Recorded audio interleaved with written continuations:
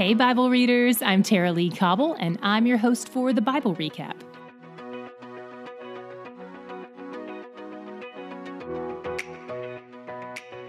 We continue to read Job's story today. He's just lost everything except his life, and today he had to listen to bad advice from the second of his three friends. Yesterday we heard from Eliphaz, today we heard from Bildad. But first, we heard Job's response to Eliphaz. He defends himself. He's despairing, but he doesn't curse God. He knows this pain isn't the result of sinful actions. He knows his friends were wrong.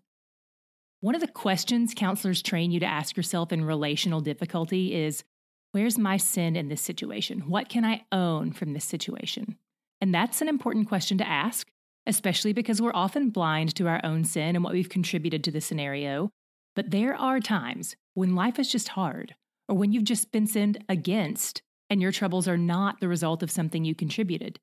We would never tell someone who's been raped or physically abused to think about what they did to deserve that or cause that. It's not always true that our circumstances and our problems are the result of our choices. Sometimes they're the result of a fallen world.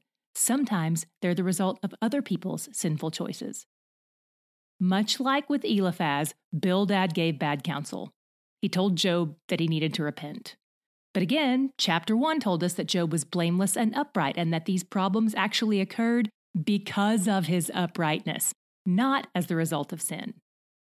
Job's friends were attacking him in the midst of his grief. But I believe they really thought they were on the right track. They really thought they were helping him, and that if they could just convince him to repent, all his troubles would subside. Stay tuned to see how that plays out. Job replied to Bildad with a lot of truth about God.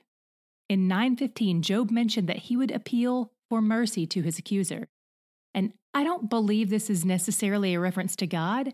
I think it's a reference to Satan, because like we talked about yesterday, the word Satan means accuser, adversary.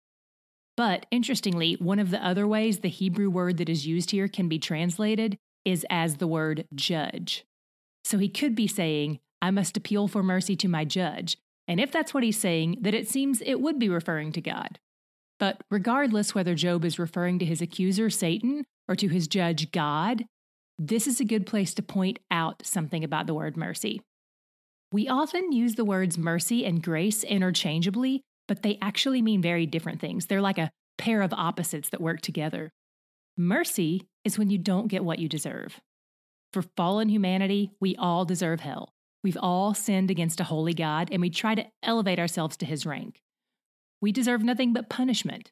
The fact that we're breathing right now is God's mercy toward us. He has not given us the immediate death we deserve because of our rebellion, just like he showed mercy toward Adam and Eve when they sinned in the garden. So mercy is when you don't get what you deserve, and grace is when you get what you don't deserve.